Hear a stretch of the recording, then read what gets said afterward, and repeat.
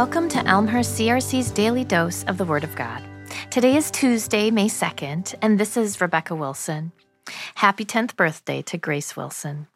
This week we're journeying with Jesus from the tomb, stumbling along with Peter in John chapter 21, verses 7 through 14. Then the disciple whom Jesus loved said to Peter, "It is the Lord." When Simon Peter heard that it was the Lord, he put on his tunic, for he had stripped for work, jumped into the water, and swam ashore. The others stayed with the boat and pulled the loaded net to the shore, for they were only about 300 feet off.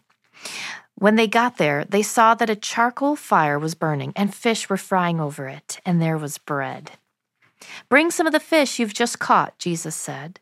So Simon Peter went aboard and dragged the net to the shore.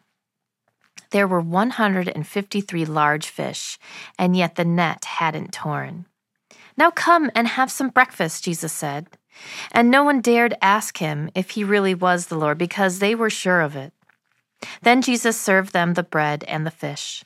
This was the third time Jesus had appeared to his disciples since he had been raised from the dead.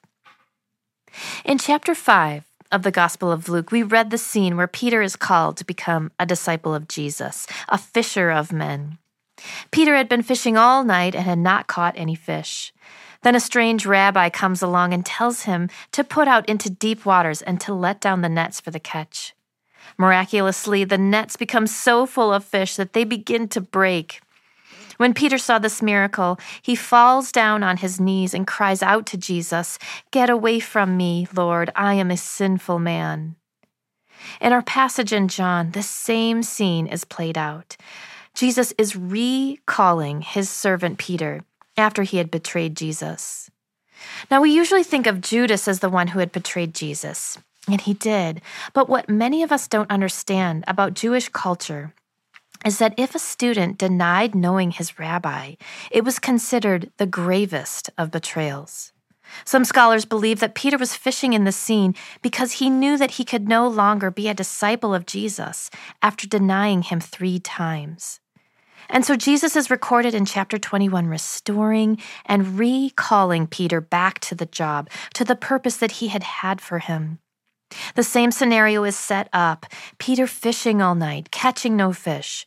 Jesus tells them where to cast the nets, a miraculous catch that fills the net. Only this time, instead of telling Jesus to get away from him, Peter jumps out of the boat and swims right towards Jesus. When Peter makes it to shore, Jesus has a fire of burning coals lit. The only other time that phrase is recorded in the Gospels is in John 18:18, where Peter is standing around a fire during the trial of Jesus, and he denies his rabbi for the first time. When Jesus called Peter the first time, he called him to be a fisher of men. Now Jesus calls Peter and the rest of the disciples to come and have breakfast.